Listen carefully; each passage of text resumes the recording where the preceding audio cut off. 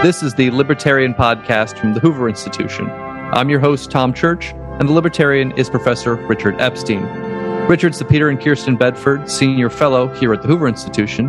He's the Lawrence A. Tisch Professor of Law at NYU and is a Senior Lecturer at the University of Chicago. We have a lot to talk about this week, Richard, and I thought we'd start with our newly confirmed Supreme Court Associate Justice, Ketanji Brown Jackson, who will assume Justice Breyer's seat when he retires very, very soon. Now, for part of her career, soon to be, Justice in waiting, Jackson was a public defender, which is experience I believe none of the sitting justices had prior to their tenure. It's a fact that has been discussed by senators and in the media and used both as an argument for and against her confirmation. I want to know from you, do you think that background will affect how she chooses to interpret cases? And do you think it's possible we might see different movement from the Supreme Court on issues such as maybe federal sentencing or qualified immunity that a public defender would have, had a different viewpoint on? Look, it's always a possibility that people are framed by what they did earlier. But if you want to figure out what the distribution on the current Supreme Court is with respect to this whole constellation of issues, Justice Gorsuch and Justice Sotomayor seem to be reasonably similar on them. They do it for very different reasons. I think that the Sotomayor stuff is heavily race-based, and I think that the Gorsuch stuff is heavily libertarian-based, which is the sense that you don't trust the police because the purpose of a constitution is to rein in the government as well as to make sure that the government is able to rein in bad actors. So I think there is that spectrum, which means it's hard. The second thing is she wasn't a prosecutor yesterday. It was before a fairly long career, pretty distinguished career, with respect to the district court, and a very short career on the other court, that is the Court of Appeals. And what happens is the further you get from those particular stimuli, the more other influences start to take over. You're going to have conversations with your colleagues. There's going to be a constant barrage of criticisms and compliments that come from the public area. There are going to be new events that may well galvanize you. So whatever people's views were on police brutality and police control that existed in 2015, by the time you go through Michael Brown and Trayvon Martin, just about everybody is going to have a somewhat different view on that. If you go back to 2020, all of a sudden there were lots of people in favor of defunding the police. By the time you get to 2022, even the Democrats are running from that particular platform because the spike in crime waves have taken you in the opposite direction. So I think with all of this stuff, I put very little weight on that. And indeed, I do this generally with respect to all things that happen to Supreme Court justices. There are a few people who have very deep and abiding views that have been systematically expressed, and they may be counted on in some cases to be a bit more constant in their views, but there are also counterexamples. Justice Felix Frankfurter in 1930, with a man named Nathaniel Green, wrote a book called The Labor Injunction, and the basic thesis of this is that the courts issuing injunctions against labor unions had performed a massive kind of disservice. And in all of his writing in the 1920s, he was very strongly in favor of the National Labor Relations Act. By 1954, 1955, I'm not so sure I like secondary boycotts, he said, or various kinds of strikes. And he had switched his sort of position. This can happen to lots of other people. So I don't think the prediction is extremely strong. I do think, at least with respect to conservative judges, there has been a consistent trend, which is over time they become somewhat more liberal than they had previously been. I think it's less common to see the movement going in the opposite direction. And I expect that that might well continue. But in order to move left, you have to start right. Then I think what you would say is she starts somewhere in the left. If you ask me to predict based on very little where she stands, I think she's probably going to be closest to a mentor, which is Stephen Breyer, which would mean that she would probably be somewhat on the more conservative side of the liberal bloc. So if I had to line them up, I'd say I think Sotomayor would be farther to the left than just about anybody else. I think that Jackson will be somewhat to the left of Kagan, who will be she will be somewhat left of Kagan, who's somewhat to the left of, I guess, of Roberts. The median judge is now Judge Kavanaugh, as best I can tell. Well, that doesn't speak a huge change in the composition of the court. And so I expect that not only is she part of a block of three, but I don't regard her as a particularly virulent, powerful, decisive voice who has this restless impatience. I don't expect her to make the kind of outbursts that we've seen from time to time from Sonia Sotomayor. So I think what happens happens is that this appointment is an appointment. It may be regarded as historic for the racial and symbolic issues, but in terms of the day-to-day business of the United States Supreme Court, I think it will move things a little bit further to the left, but I don't think it will have a profound effect. Well, speaking of the Supreme Court, you wrote about a case this week near and dear to my heart. It's called National Pork Producers Council versus Ross, as it deals with California, where I live, and pork, which is delicious. And for the uninitiated, this is the California proposition passed in 2018 that required all pork sold in the state to adhere to California's standards of animal health and safety. But California, it's a big state, doesn't raise a lot of pork, but it does consume a lot. And so the result was pork producers nationwide changed their practices, and in the process raised prices for pork around the country. Richard, correct me if I'm wrong. The issue at hand here, right, is if California overstepped its bounds by, in a sense, regulating interstate commerce, a power reserved to the Congress. But also, so tell us about what could go wrong there, and also who could really blame them, considering how ridiculous the Commerce Clause has been interpreted by the Supreme Court for the last few decades. Well, I mean, there are two different issues. Let's start from the beginning. First of all, I'm not exactly sure whether or not this regulation has been put into force, given the fact that the litigation is still going on, and that's before the Supreme Court. I think it's more prospective than real. I don't recall seeing anything in the briefs which started to talk about anything other than predictions of output on the one hand and price on the other. But this is a kind of a nice illustration of the point that I made before. I find it utterly difficult to predict which way any of the 9 Supreme Court justices will go on this particular question based upon a general left-right orientation. As you mentioned, there are many ridiculous things associated with the Commerce Clause, but most of the things that are associated with it that I think are very difficult are situations in which the Congress has direct power and can pretty much do anything that it wants with respect to that power, including massive disruption of competitive enterprise. But the Dormant Commerce Clause is a very different kettle of fish. What this says, in effect, is we have the Commerce Clause.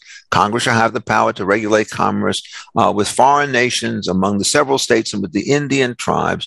And it has been held to have a negative or dormant pregnant associated with it, which is if Congress can occupy the field in some way, then the states are going to be blocked from doing things, not because there's federal legislation, but because they think the topic is one that should not be regulated by the state. What is the dominant theory of this?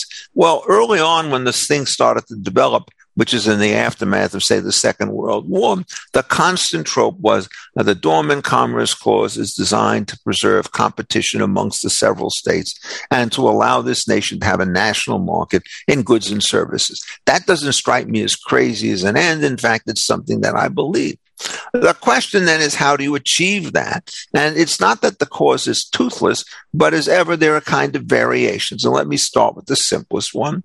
What you do is you have a local regulation which says that any foreign goods that of a given class that are sold within the state, you have to pay a tax twice of what you have to pay if you're a local guy.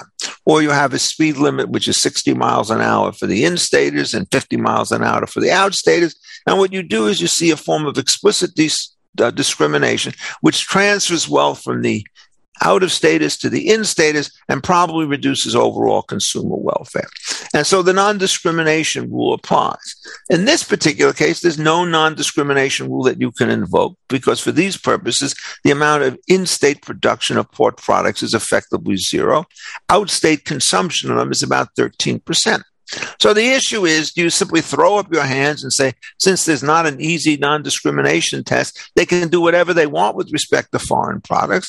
Or do you say, no, what we have to do is to see whether or not the disruption of interstate commerce is disproportionately large relative to the purported in-state interest? And this is a test that is sometimes associated with a case called Pike, decided in 1970. That was a case in which you had meat producers, cattle producers. They were in Arizona where the state took place. And the question is how they loaded their cattle onto various trucks and trains. And there was a very nearby station in California where they could do this, or there was a much more distant place inside Arizona where they could do it. And the Justice Stewart for the Supreme Court, said, look, you can't force them to travel a country mile. There's no real strong state interest in having them loaded here or there, and there's a real inconvenience on the private side.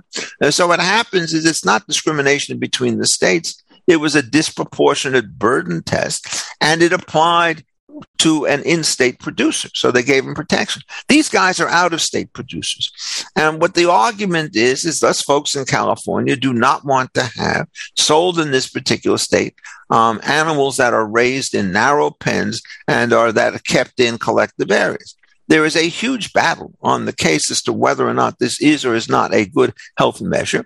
Many people who are against the pork producers say that we have to do this. The pork producers say, frankly, you don't know what you're talking about when it comes to making pork. What you want to do is actually more dangerous than the stuff that we're already doing. Well, do you want to litigate that issue or not? Open question. And so what happens is the pork producers say, look, we're selling this stuff all around the country. And in order for us to comply with what's going on in California, we have to do one of two things. Either make every one of our pork production situations comply with California law, thereby raising prices throughout the nation, not just in California, or we have to create a new separate line that only serves California, which is prohibitive. Or I suppose you could say cut off all California consumption of their own products unless reshipped illegally or by some other party. And, these are very unappetizing choices. And so they say, look, you can't do this. Well, what can you do then? And I tend to agree with the pork producers. The first thing is, of course, you can label pork as being made in bins that do not satisfy the California situation. You only have to put that on stuff that's shipped to California so they don't disrupt the other markets. And then, as is always the case with these kinds of measures, there are many people in California who support them and many who oppose them. And if you put the notice, each group can line up with its own particular side, and you don't disrupt the nature of the interstate commerce. I think that's the right solution. And then there's the other question you always worry about. If this now, what then? They're talking about health conditions for the cattle, or the pigs rather. Now, suppose we say, let's talk about the health conditions for the workers. And somebody says, we believe in California, and they quote the Fair Labor Standards Act, that low minimum wages, in effect, create health risks to workers. So we insist that what happens is that the state that wants to ship here has to have a $20 an hour minimum wage, just like we have in California. So there's no discrimination that's taking place, and that they have to comply with other kinds of things like you meet the ESG, the environment, safety, and governmental standards that we apply to our corporations. You have to do it as well. And at that particular point, you could regulate every single aspect, and every other state can do the other same thing, and they could create inconsistent rules. We refuse to take your pork if what you do is you honor the California minimum wage standards requirement, and it becomes zany. So I think the argument is you always have one sovereign against another, and that the correct rule on these things is that each one should stay in its lane, as it were. They could regulate the health and safety conditions in their own plans. What California is always allowed to do is to prove that the stuff that is coming in from these out of states do not meet safety standards by looking at the product, not at the form in which it's done. But there's been no evidence whatsoever in this particular case that whatever the methods are used by these pork producers, it has produced the kind of illnesses which have been projected in these kinds of cases.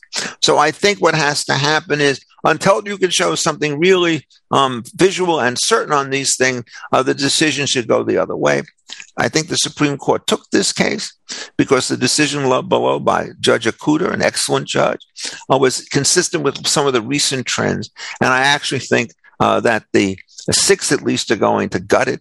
But in this case, it seems to me that it has always been the case that pro-competitive stuff in terms of dormant commerce clause, state v. state regulation, has attracted the support of liberal as well as conservative judges. So it could easily be 9-0. Wow. Well, hey, let's turn to a former Supreme Court nominee and the current Attorney General, Merrick Garland, because Garland has been getting a lot of heat from his own party with respect to his approach to investigating the January 6th Capitol riots. Now, unsurprisingly, many Democrats had hoped to prosecute former President Trump and his close advisors for what they believe to be his role in what happened. But Garland isn't moving fast enough for their liking, especially with we got midterms coming up and a likely Republican wave. So a few questions for you, Richard, from a non-legal eagle like myself. One, how does Attorney General Garland's investigation differ, and as authority, I suppose, compared to the January 6th Select Committee in Congress? What do you think his results will look like compared to theirs? I mean, will he even finish up this before maybe being replaced? And I have to ask, can you make any sense of this 7-hour phone call gap that was revealed when White House call logs were sent over from the National Archives? And Trump's insistence that, he wasn't making calls, never heard of a burner phone, and I don't know where we go from there. Well, let me start with Garland. Garland is not a particular political figure. He was a judge, and you have a very distinct skill set when you're a judge. You have to be able to manage a chambers with 4 clerks and 2 secretaries. You then start to go over to the Attorney General office. You have no kind of direct experience on this. You may not have a natural feel as an administrator. And so what you're going to do is you're going to be cautious for 2 reasons. One is you don't want to be caught making embarrassing mistakes. And secondly, it's pretty much the duty of a prosecutor who has a huge amount of discretion to examine very carefully what he or she thinks to be the appropriate record and not to move ahead of what you think the evidence is.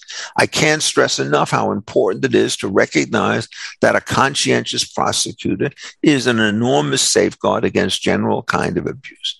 The second thing I would say is on the Trump issue, the Democrats are out for blood.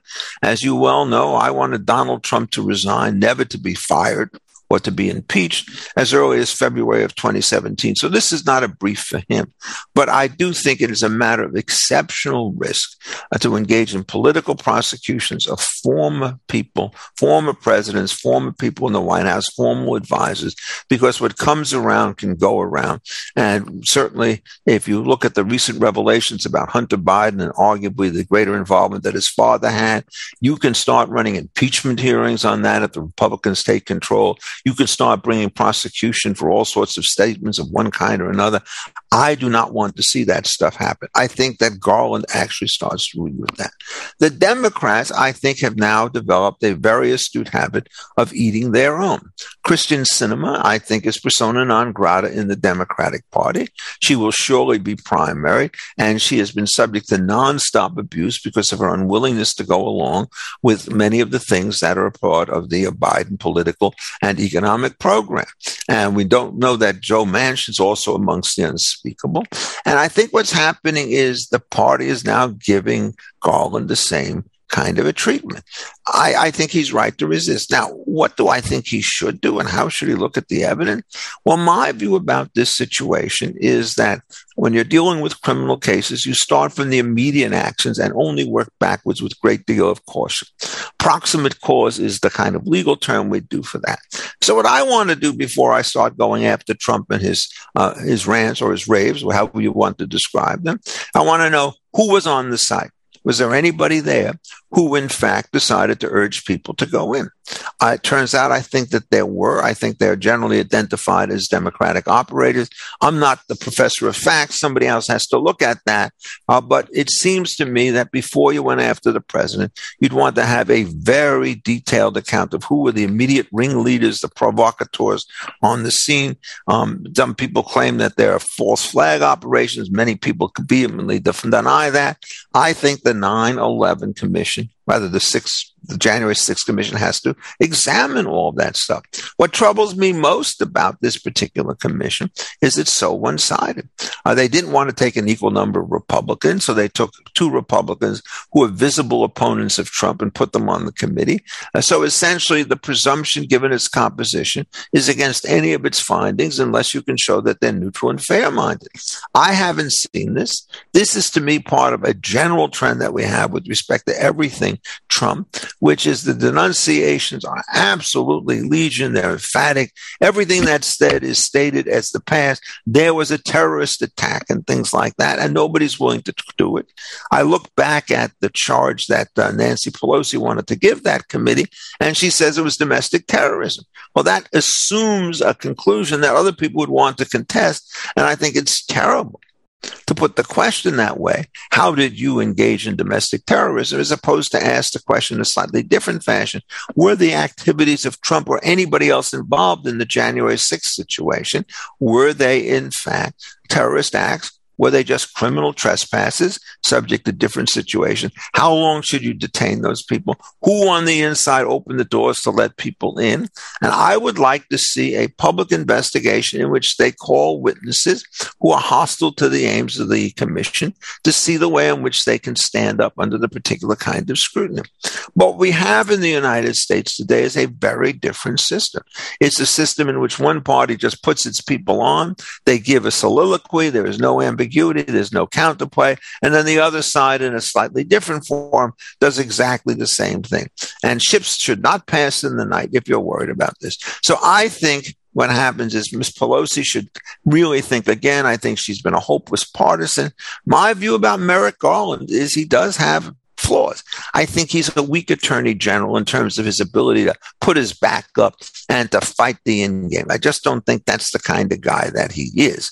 And it turns out when you're attorney general these days, erudition and fair-mindedness are not enough unless you really know how to get down in the mud and to fight with other people on both sides of the spectrum who are out to do you in. That seems to me to be a kind of a failing that he has to have. What he could do is to try to get a deputy who's a bit more emphatic to take over this situation, which is tricky to do because it's such a big issue. Number twos don't rate. Number ones are the only one that counts. But if I had to figure it out, I think the pressure is only going to intensify upon Garland. I think it's conceivable that he might resign on the grounds that he just can't handle it. I doubt very much that he would be fired by Biden. But in fact, if you then have to appoint the second person, it's going to slow things down for a while. And what's really happening in this particular case is that in terms of its political balance, I do not think that the January 6th Commission or any of its revelations will give a systematic advantage to the Democratic Party. I think there's enough flawed with respect to the process and so many other issues there that are unrelated that it's doubtful that this will attract attention at the level they would hope some 20 months after the entire affair took place. So I also think that the Democrats are playing with fire. But nobody asked me for my opinion, political opinion. I venture them. I don't think that they're just random predictions, but I don't have a lot of confidence. Why is that, Tom? For the same reason. You never know what's going to happen between now and November 5th. And so even if you can project the anticipated arc of the current discussion, you get some major event that's thrown in there, and everybody has to scramble at a rate which they've never done before, so that it requires everybody to have a little bit of modesty in face of the legal and judicial and political unknowns. Well, one last one I have to ask you about, Richard, is Elon Musk's purchase of a large portion, 9% of Twitter, getting put on the board. I want to know, do you think he can have any material impact into Twitter? Can he improve the, negative aspects of Twitter? And are there any other companies you wish Elon would buy his way into and then see if he could change them? Well, look, first of all, when you're talking about boards, you should never think that the only thing they do is make decisions by majority vote. There is all sorts of other kinds of deliberative activities that start to take place. And if you have somebody in the room who has been a very harsh critic of everything that you have done, you're just not going to be able to talk the same way about him when he's in the room. You're going to have to change the way in which you start to think. You're going to have to start to make some kind of accommodations. And so what happens is there's already a major change inside the company. I also think it's one of amazing importance. One of the things that's so clear is that on the conservative market-oriented side, everybody has said for the last 2 or 3 years, the solution to the problem of Twitter and Amazon and Google and all the rest is free entry by conservative statements and parties. Well, you look around and there aren't any that have been able to mature. Parler has never come back. It turns out that in order to put something on, you not only have to have a front-end apparatus, but you have to be able to hook into the infrastructures associated with running the internet. These are controlled by companies like Apple, and if they don't give you the right interfaces, it's going to be very difficult to get yourself there. And so long as it turns out that the new entry model is not going to work, and it doesn't seem to have worked, then the issue is whether or not partial new entry through purchase is going to work and change the discourse. We don't know by how much, but it has already done that kind of thing. And what happens is next, we don't know. But suppose they now decide that they want to ban Elon Musk from saying what he normally says. And he's basically a member of the board. It's going to be a lot more difficult. Why did they do it? Well, that's hard. The money is always nice, but it doesn't go to the corporation. I suspect it went to the people who sold the shares, may have wanted to diversify. But I think, in effect, that Twitter has realized that it now has a credibility problem. There are so many people who believe things that they regard as disinformation and that it's wearing thin. I mean, in the area that I follow quite closely, it turns out the definition of somebody who's engaged in political information on COVID and similar problems is somebody who has a world-class, pedigree, and they're told that everything they supply is misinformation because it doesn't use the line of the WHO and the CDC. Just to make that statement about the definition of misinformation is preposterous in any serious economy when you have controversial political organization and professional organization. The last thing you want to do is to say, if you don't toe the line, you're out. So you really want the critics to start coming in, and you'd rather them give it. My view is, they cut off Donald Trump. I don't think that was a very wise decision. I think they should put him back on, and then other people tweet against him in the way in which it goes. Trump is going to form his own network, but as best I can tell, it's done very little in the way in which the marketplace works. Even if you're trying to talk about, a small company, it's going to have 25 to 50 million people. But Twitter and Apple and Google and all these people have in the hundreds of millions of followers in one kind or another. And so it's just not a fair contest. So I think, in effect, that the political argument is being won by the Republicans who say this stuff is all much too one-sided. And to the extent that that perception governs the way you look at this particular move, you'll start to see more people on the conservative side happy with it and people on the liberal side relatively silent. So, the editorial in the Wall Street Journal this morning was pretty emphatic on the way in which this presents an opportunity.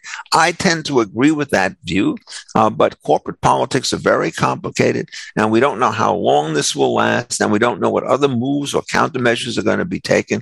So I would treat it as a healthful sign, but as they say, the first swallow does not a spring make. You've been listening to the Libertarian Podcast with Richard Epstein. Remember, you can read Richard's column, The Libertarian, over on Defining Ideas at hoover.org. If you enjoyed this conversation, please share it with your friends and rate the show on Apple Podcasts or wherever you're tuning in. For Richard Epstein, I'm Tom Church. Catch you next week.